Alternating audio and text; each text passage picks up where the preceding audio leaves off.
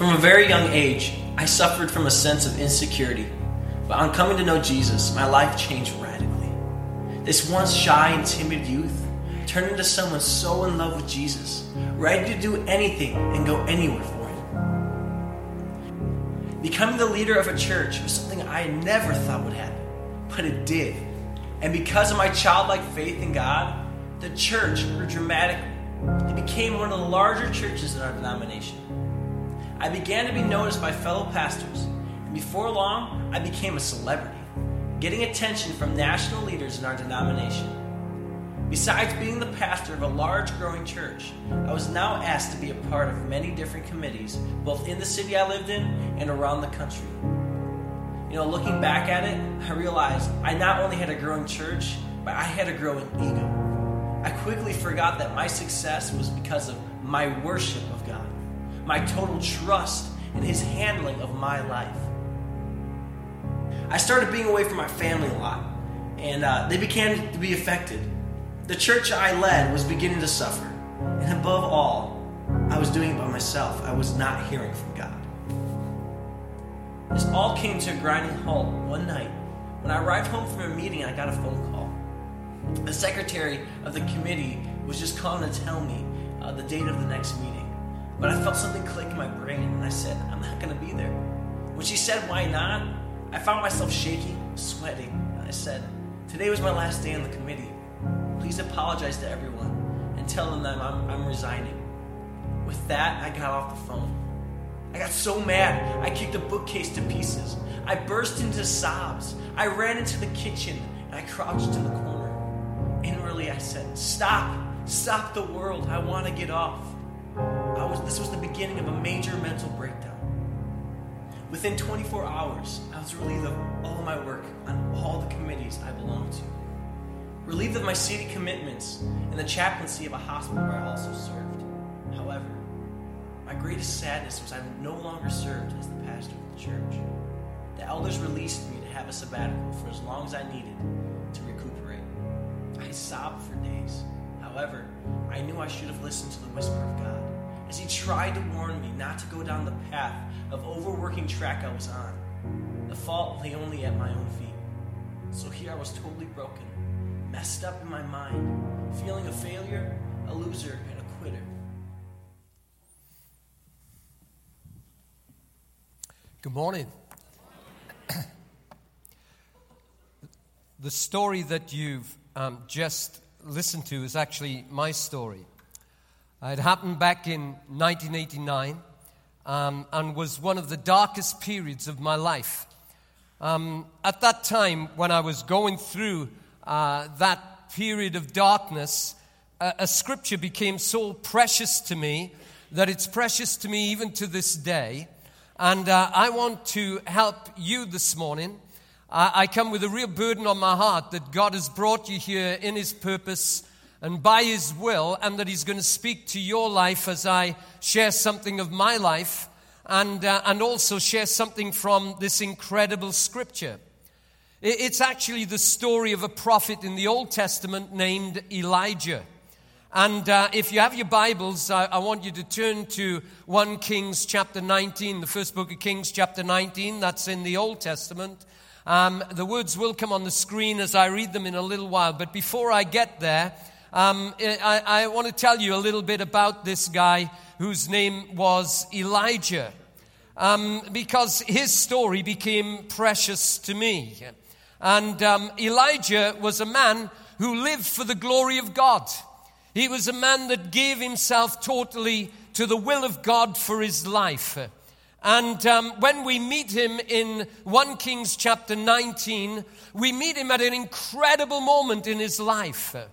The fact is that he's just had amazing success.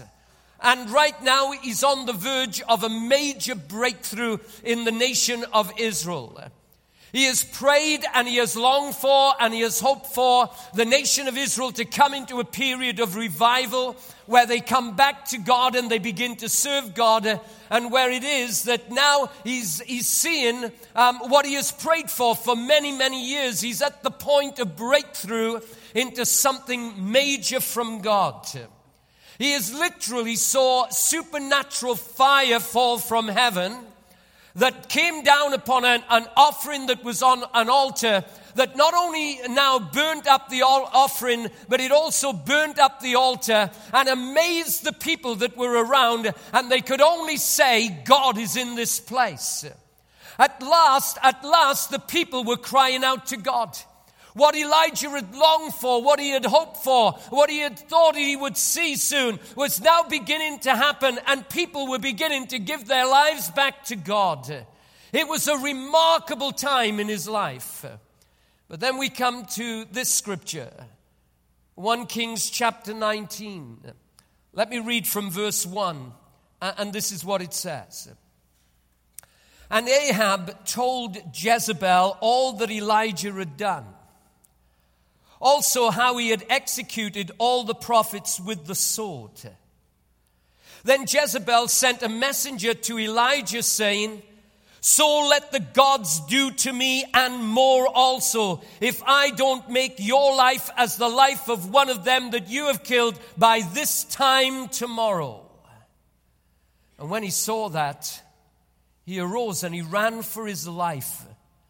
And he went to Beersheba, which belongs to Judah, and he left his servant there, but he himself went a day's journey into the wilderness. And he came and sat down under a broom tree, and he prayed that he might die. It is enough now, Lord. Take my life, for I am no better than my fathers. That's what he said. You know, so many Bible students are shocked when they see Elijah running for his life. After all, he's seen all this success, and it seems he's on the verge of breakthrough, but now he's running for his life. And many Bible students are shocked by that. After all, he'd seen supernatural things happen, like fire coming from heaven, and like people now running to God, and now he's running himself away from God and his will. And not only that, he's running away from a woman, and people are surprised when they read that and they see that. But I have to tell you, I'm not surprised. You see, for one thing, Jezebel was no ordinary enemy.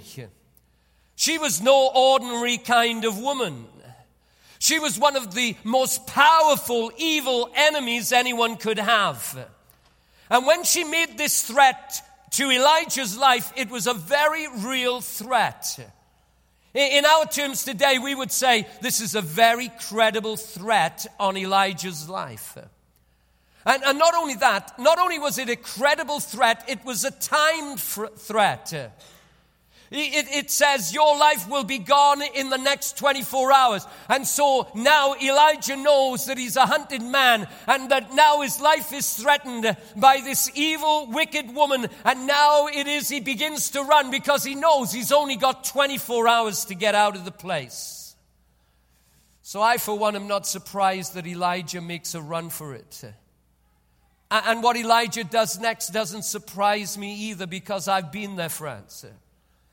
It says in verse 4 of 1 Kings 19, he journeys into the wilderness. He sits down under a tree and asks that he might die.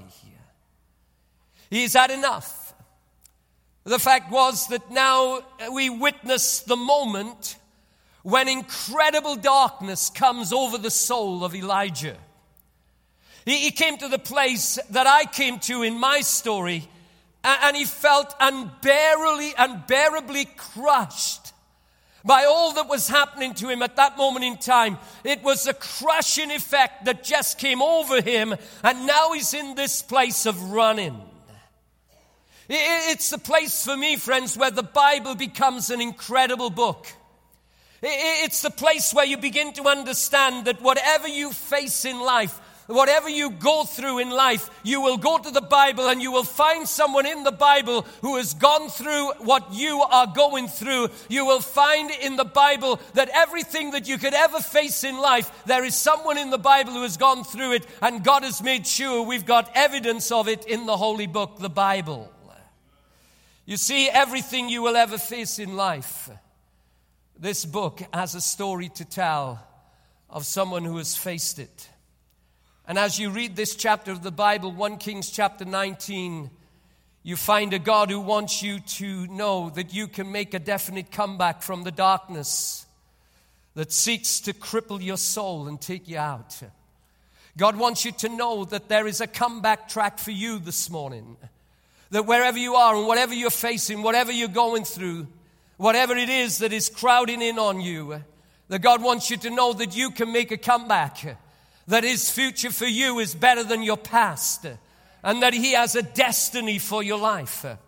Now you may find, as I have found with this chapter of the Bible, 1 Kings 19, that it will become to you one of your favorite chapters of the Bible. One of the most precious chapters of the Bible.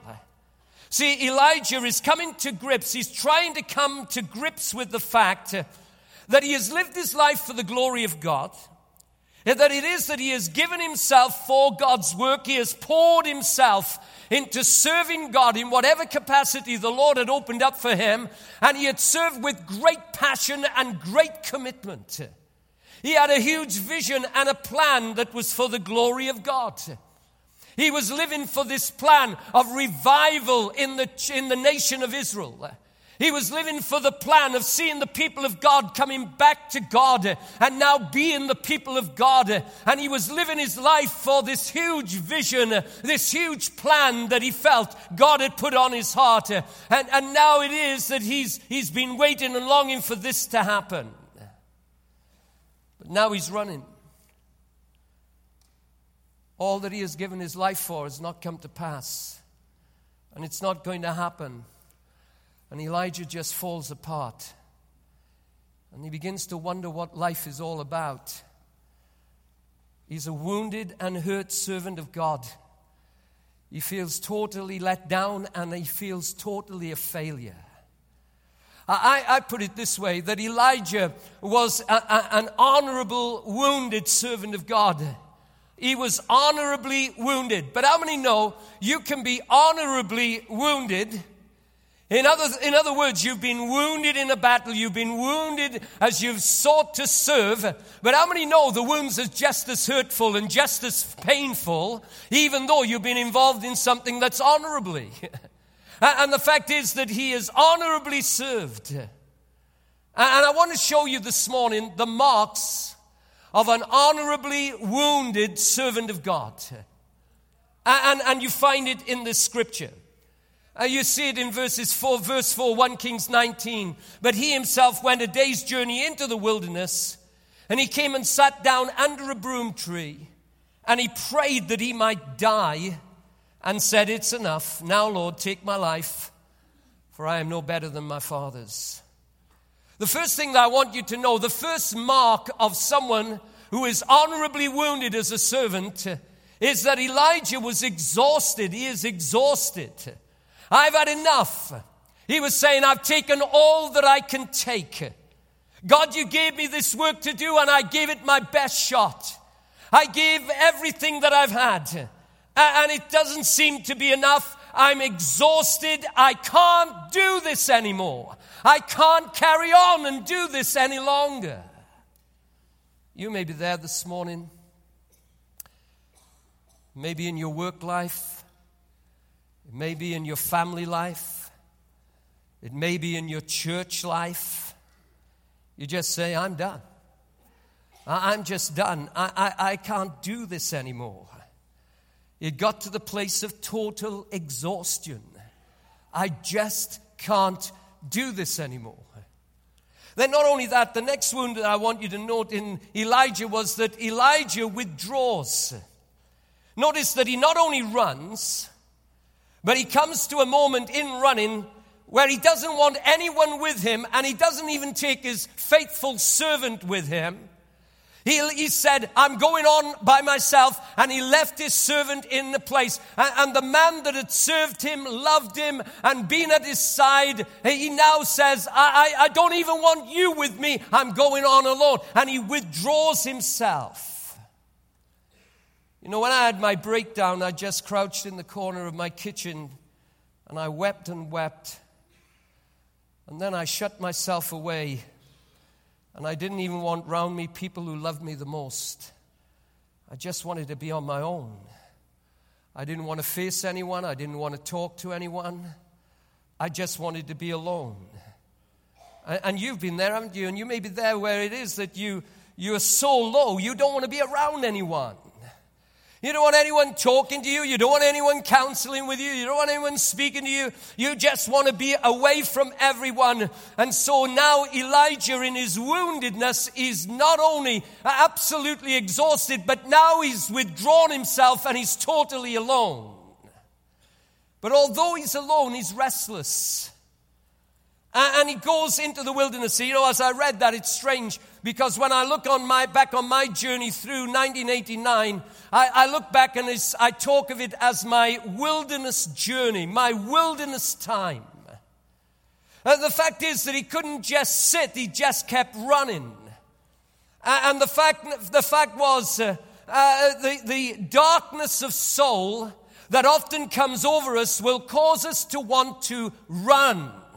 It will cause us to be unsettled. And I want to give you some solid advice this morning.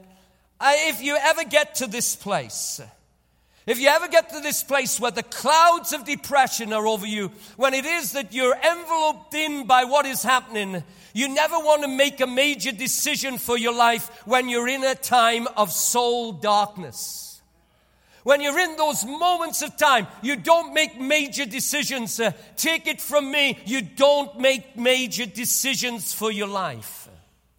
Never when you're so down and you're unsettled.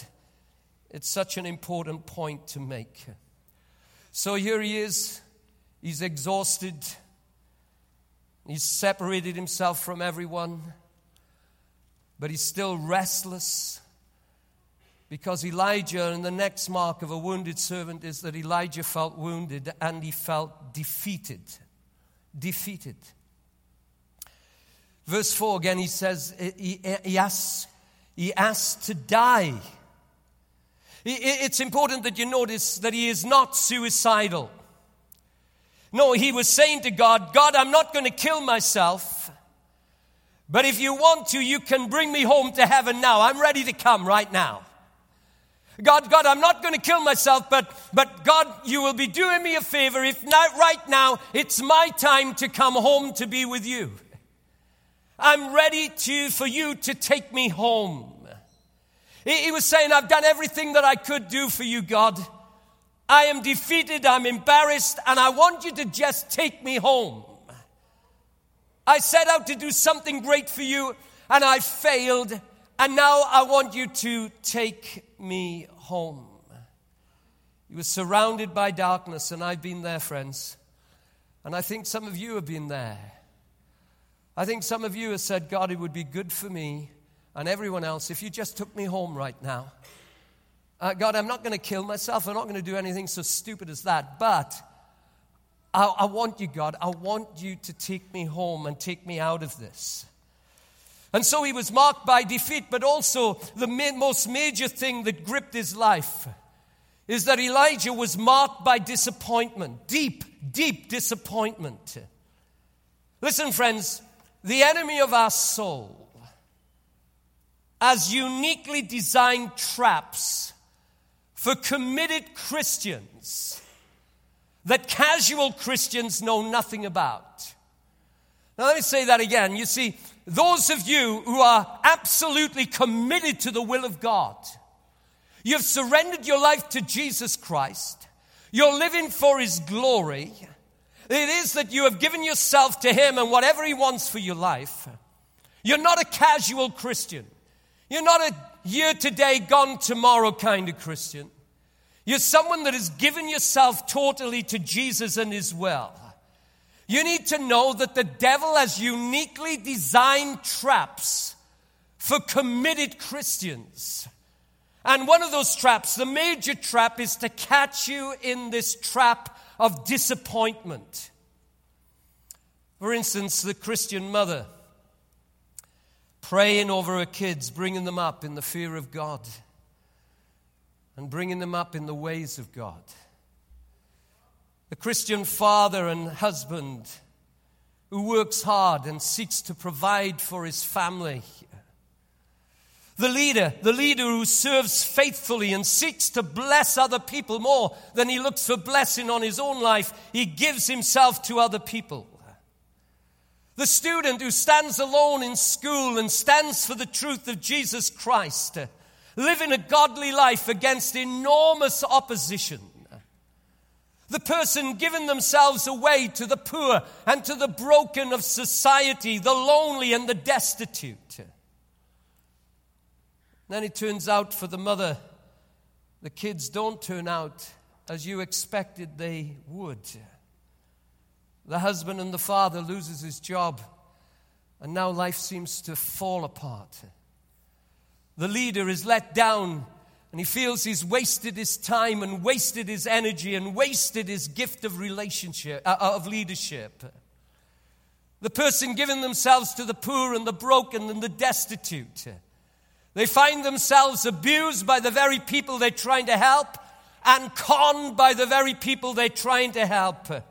And in comes the devil with feelings of utter disappointment that just does not seem to have gone the way that you thought it would have gone. And now disappointment grips your heart and your mind. It was Elijah, totally disappointed. After years of service, he feels it's been for nothing. You know, I remember when I had my breakdown, a dear friend of mine came to visit me, and he was one that I would let in. His name was Keith, and he'd been in my life a long time. And he just came in and he sat down in my living room, and he just began to weep as I was weeping. He never said a word, but as he walked in, I just burst into tears. He burst into tears. And when I got myself together a little bit, I said to him, you know, Keith, I only wanted ever to serve Jesus. And now this happens. And I was gripped by disappointment.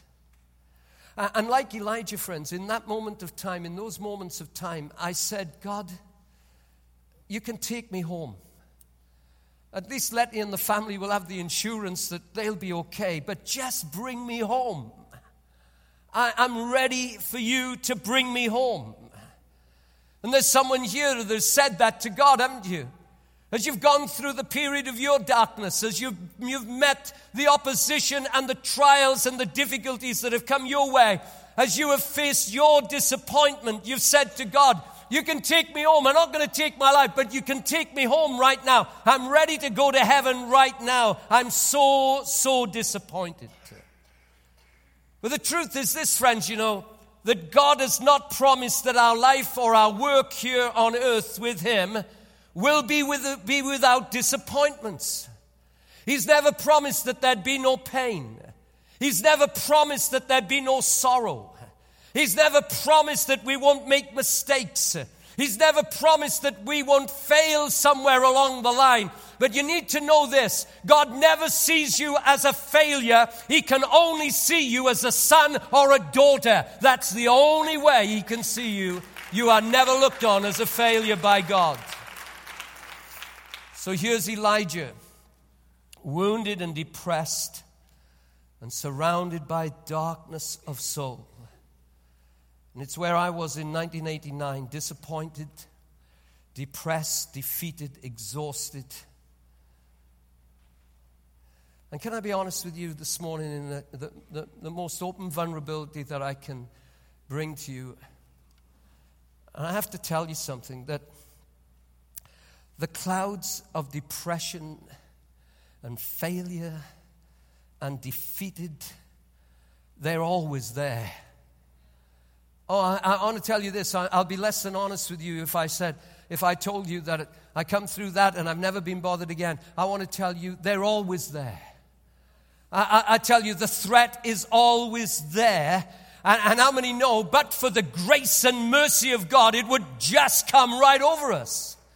You see, the fact is that we're not trusting in our own self. We're trusting in the grace and mercy of God. But it doesn't mean the clouds are not over there threatening us. As long as there's a devil out of hell, there'll be a threat of him invading our lives and trying to drag us into a depressed place. Maybe you this morning. But how many know, some of you are saying it already deep inside, for goodness sake, John, get positive. Will you please get positive? And I want to get positive because God is at work here. And He wants to give you a comeback from the darkness of soul that you've been in. You see, I want you to see from this scripture that God cares for wounded servants. Oh, that didn't get you. You didn't get that. Hey, listen. God cares for wounded servants. Oh, listen. The one next to you never got that. Turn to the one next to you and say, God cares for wounded servants. Just tell them, God cares for wounded servants. Oh, yes, friends. I want you to know that it was that He came to Elijah. And the fact was that God gives firstly a fresh gift of strength. Oh, hallelujah. How many know? Oh, yes, friends, I just feel the Spirit of God here this morning. How many know? How many will say, hallelujah, God cares for wounded soul servants? Hey, come on, lift it up to Him. God cares. Say hallelujah. We magnify your name, God. He cares. He cares for wounded servants. He comes to Elijah with a fresh gift of strength. God never leaves His wounded servants abandoned. So God loved Elijah not for the work that he did for him. He loved him because he was Him. And listen, friends, God doesn't love you because of the work that you do for Him. He doesn't love you for the things that you do that you think are good. I want to tell you, God loves you and there is nothing added to it. He doesn't say, I love you if. He doesn't say, I love you if you will. He says, no, you need to know that I love you for who you are. I just love you because you are someone that I gave my Son to die for. You are someone that I love because I love you because I love you. He doesn't love you for any other reason than you are you. See, God loved Elijah. He said, Elijah, you need to know I love you not for the work you do for me, but I love you because you're my child. And friends, He did me too. He loved me because I was His child. And He does you too. He loves us because we are His children this morning. He never leaves us wounded. He never deserts His wounded servants. Elijah might be spent. It is that he's at an end to himself. He feels at his lowest point, but he discovers that he still matters to God. And listen, friends, you may be at your lowest point. You may feel no one else loves you, wants you, cares for you, don't care what you're going through. But the truth is here today, you still matter to God. He loves you this morning. There is no one loves you like He loves you. You still matter to God. And verse 5 through 8 tells us that He gives Elijah what he needed the most. You find that He gave him food, rest, and sleep. How many know those are good things? And so he comes to Elijah and he says, I'm going to feed you, I'm going to give you rest, and you can sleep. You know, how many thank God? You know, the psalmist got it right. The psalmist, he wrote the book of Psalms, some of the Psalms, and he said this: God knows our frame, and He remembers that we are dust. Hallelujah. How many are glad about that this morning? That He remembers who we are. He knows that we are but dust. So what God did, He gave Elijah a 40-day vacation. How about that? Someone was going out first service and they said, we love the 40-day vacation thing. And He gave Elijah a 40-day vacation. And he travels and he rests and he sleeps and he eats. And he finally makes his way to a place where he hoped for a fresh encounter with God. Oh yeah, friends, if you travel, get a map out and just look at the travels of Elijah, you will find that he went a long, long way down south of Israel, and he went to a place where he was hoping for a fresh encounter with God. I believe that Elijah remembered that the patriarch of old, Moses, met with God at a certain place and had a fresh encounter with God. One day Moses went up the mountain and he says, God, will you show me your glory? He went up a mountain and he said, God, I want a fresh encounter. I want to see your presence. I want to feel your presence. I want to see you, God. And Moses had a fresh encounter with God. And so Elijah makes his way to the very place where Moses had met with God. And when he gets there, he's thinking, if I can get where Moses met with God, maybe I can get a fresh encounter as well. And in verses 9 through 14, he came to the Mount of Horeb, which is called the Mountain of God. And it says he got into a cave in the mountain and he lodged there. And then the voice of God powerfully speaks to him. And it comes as a powerful question. The question was this: what are you doing here, Elijah? It shook him to his very foundations. It was such an important question. It was a question that came to me about 3 months into my breakdown, my mental breakdown. I was lying awake at 3 a.m. I was always going through that period of breakdown. I was always scared at 3 a.m.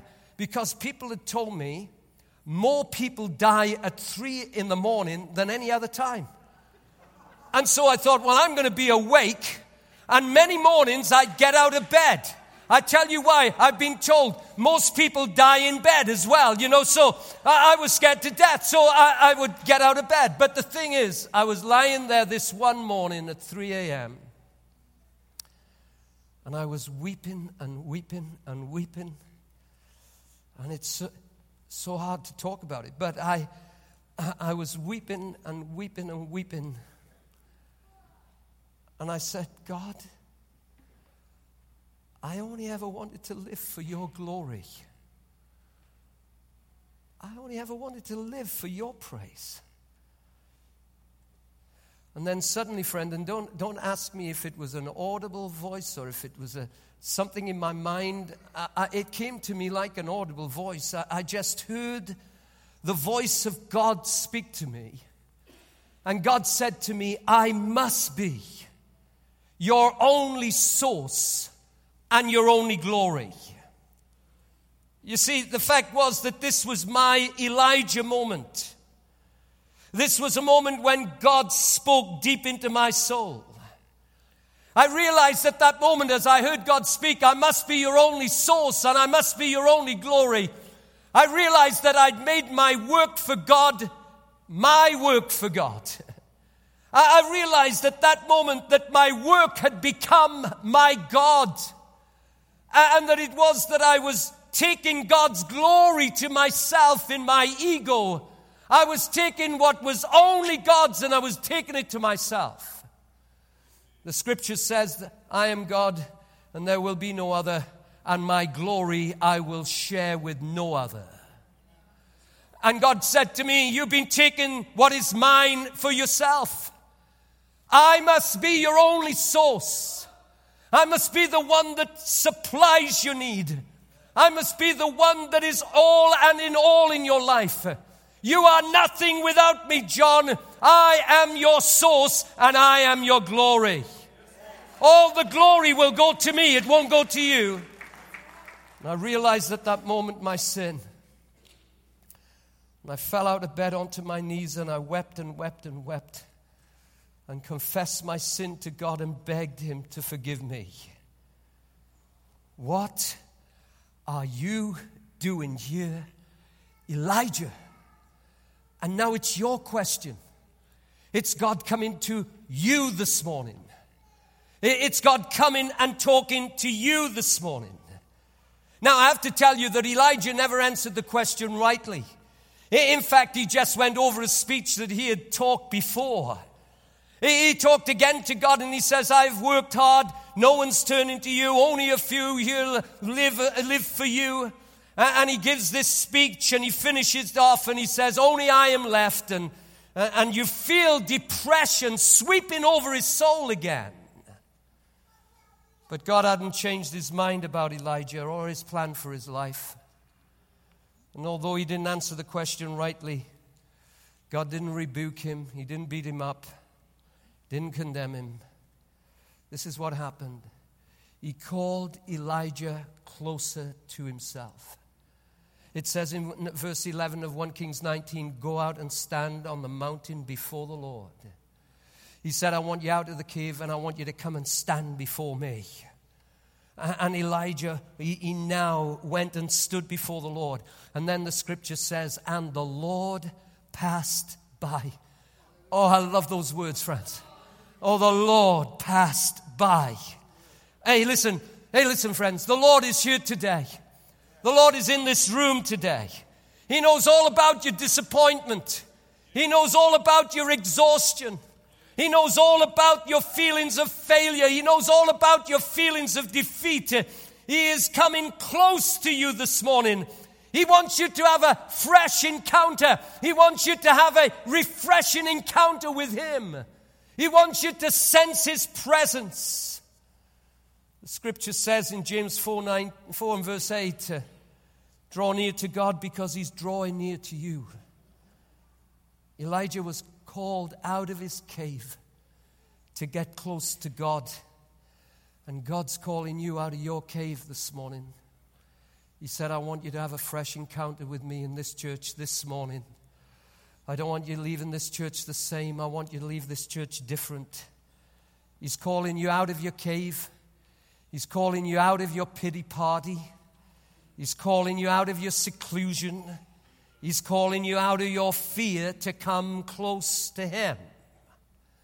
Now the story's interesting as you read it. It says that he went out and he stood on the side of the mountain, on the rock on the side of the mountain.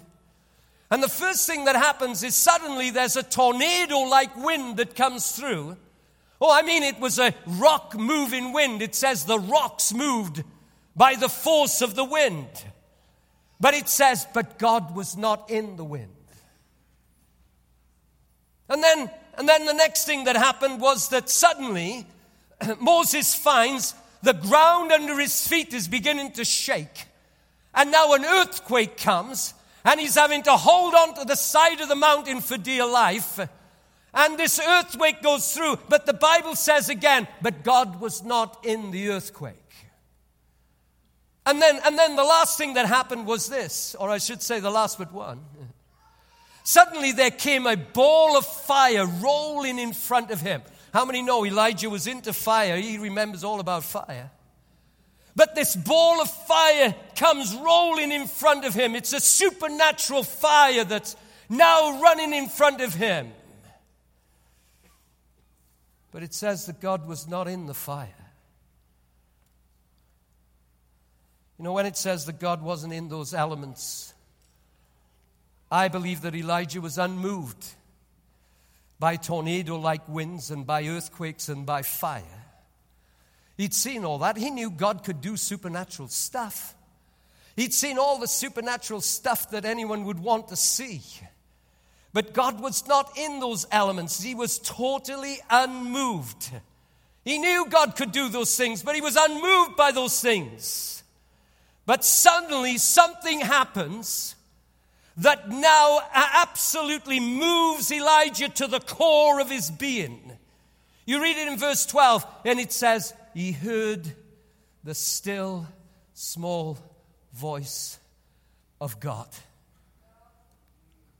And he was moved. You know, at the beginning of my breakdown, and the beginning of my breakdown, it didn't happen when I hung up the phone, when I said, I'm off that committee, I'm resigning, and I kicked the bookcase to pieces, and I ran into the kitchen and crouched in the corner and said, stop the world, I want to get off. No, the beginning of my breakdown, as I analyze it, goes way back before then, about 8 months before, when I sat in the National Conference of Assemblies of God in the UK with hundreds and hundreds of pastors that were there to vote men onto different committees. And my name was coming up to be on the National Youth Council. It was 1989, friends. I was much younger than what I am right now. And so the vote was taken, and I was unanimously told that I had won the vote. And then they announced it. And as they announced that I had won this vote and that I was now on the National Youth Council of Assemblies of God in the UK, I heard God's voice. And God's voice said to me, "You're on your own in this, King." And it shook me rigid. I shuddered as I heard the voice of God. "You're on your own in this, King." And I didn't have the courage to get up and say, "Take my name out. I'm not going to do it. I've just heard from God." But I walked out of that place knowing and shaking on the inside, knowing that God had said, "I'm not with you in this. I'm not with you in your plan. I'm not with you doing this. It's all for your glory. And it's all for your ego." And I want to tell you, I stopped hearing the voice of God speak to me until that morning at 3 a.m. when I lay in bed crying and I heard the voice of God sweetly come and speak to me and say, "I must be your only source and your only glory. You're only to do what I tell you to do. You're only to go where I tell you to go. You're only to do what I tell you to say.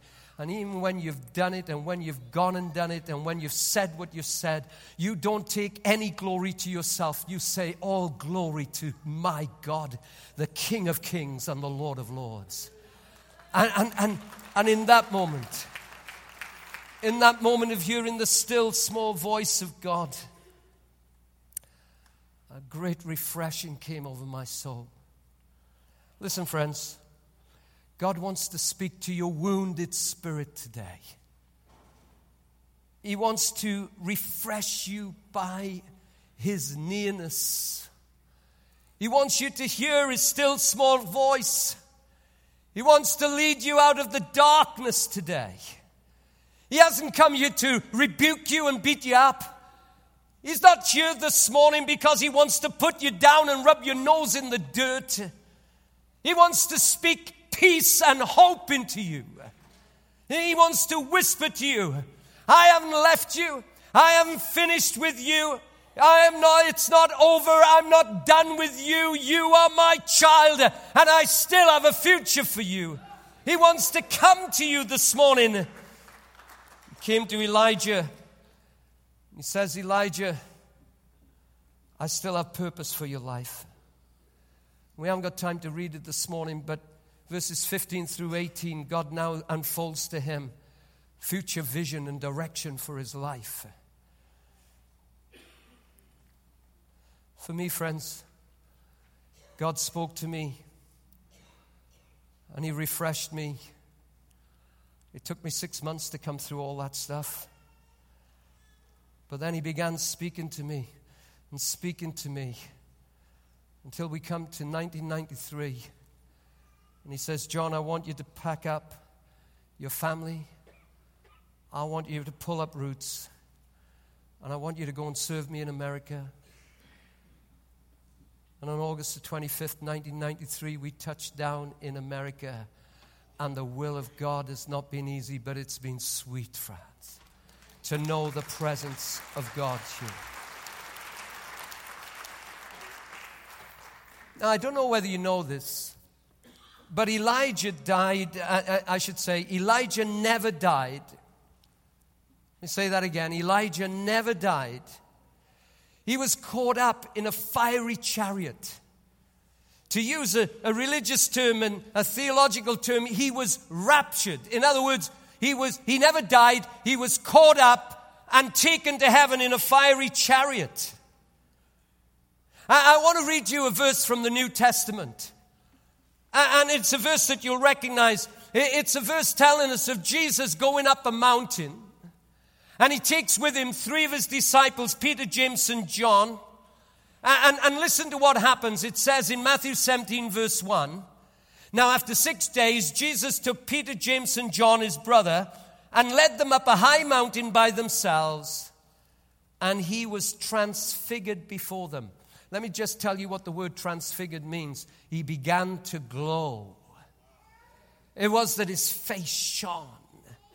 And he'll go on to tell us, he began to glow. I believe that he looked like he's going to look in eternity. And so it says that he was transfigured before them. His face shone like the sun. His clothes became as white as the light. And behold, Moses and Elijah appeared to them talking with him. So here is Jesus transfigured. In other words, they saw him as he would be in heaven, glowing in a wonderful scene of his glory. But look who's there. It's old Elijah. Elijah's there with them, right there on the mountain. Isn't that amazing? Depressed, exhausted, disappointed, defeated, running, wounded, Elijah is on a mountain with Moses and Jesus. I've got something to tell you.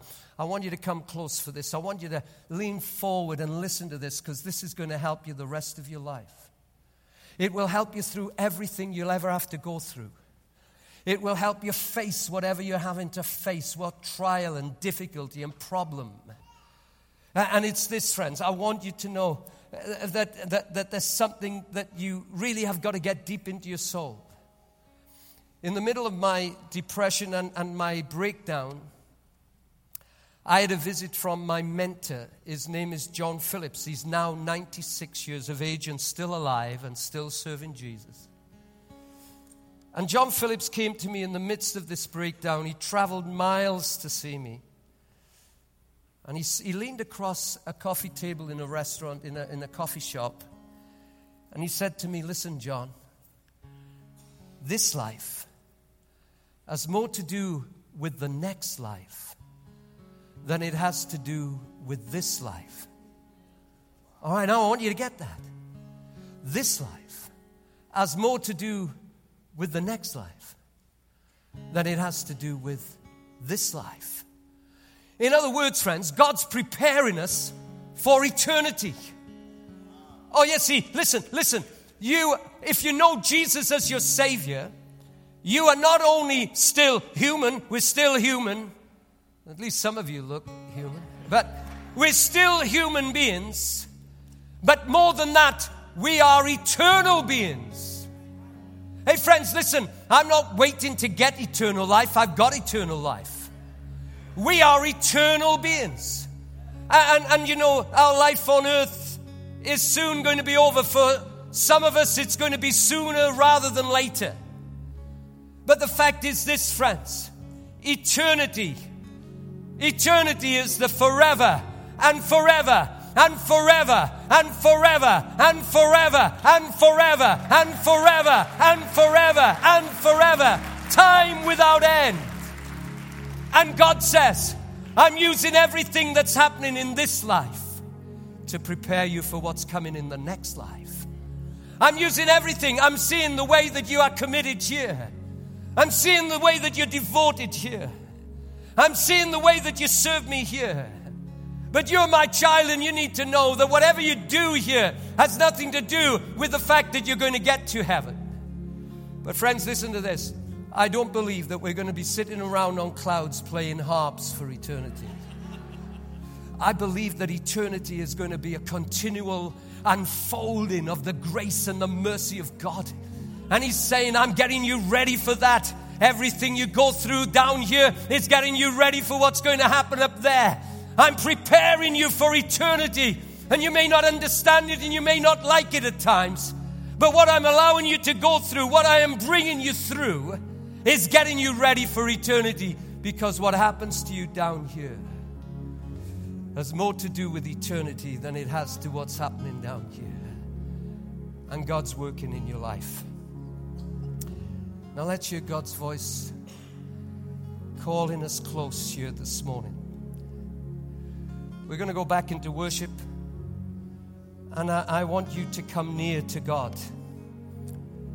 I want you to come with your disappointments. I want you to come with your feelings of failure. I want you to come with your exhaustion. I want you to come with your attempts to hide in your cave.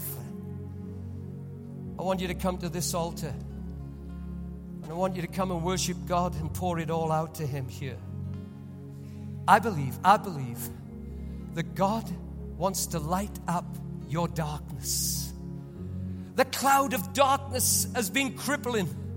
The cloud of darkness has caused you to shut yourself away. The cloud of darkness has caused you to say, I can't go on another step. But God says, I want to light up your darkness. And you see these pieces of wood here this morning, and I trust with all my heart that you don't think that I'm going to go Catholic on you this morning. But this is what I want you to do. We're going to have candles at the front here. I want you to come and say, I've got to come out of this darkness, God, and I'm trusting you to light up my way out of the darkness. And I want you to come this morning and light a candle, put it into one of the holes that's in the wood here. My wife has been absolutely concerned that we're not going to burn the house down here this morning. But there's a place for every candle. And I want you to say, God, from today, I want you to refresh me by a fresh encounter with yourself. God, I'm coming to this altar and I'm going to worship you. You see, friends, the best way out of depression is to worship God. The best way out of depression is to say, I'm not going to be held by this any longer. I'm going to worship you and trust you to bring me out of this. And I want you to light a candle. And then I want you to stay at this altar and allow God time to speak into your life. Now listen, we don't finish here at Riverside until 12:30. It's 11 minutes past right now. We're going to use up every minute in worship. Don't you leave. We have cameras at the door of everyone who leaves early, all right? You'll get a phone call in the week if you leave early. But listen,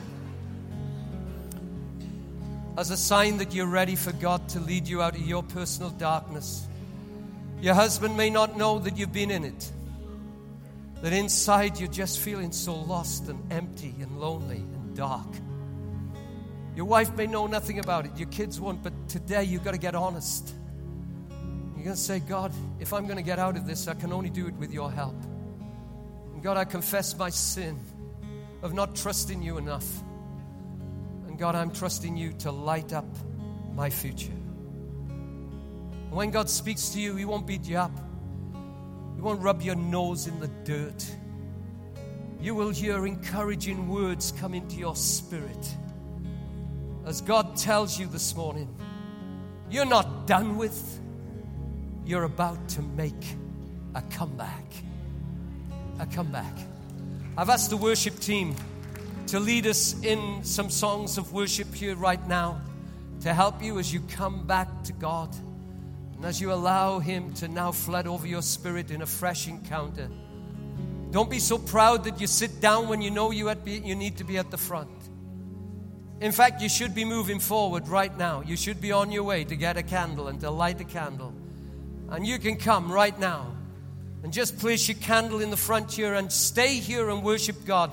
Now remember, there may be people behind you. Make sure you allow them to get in as well. But let's worship the Lord together.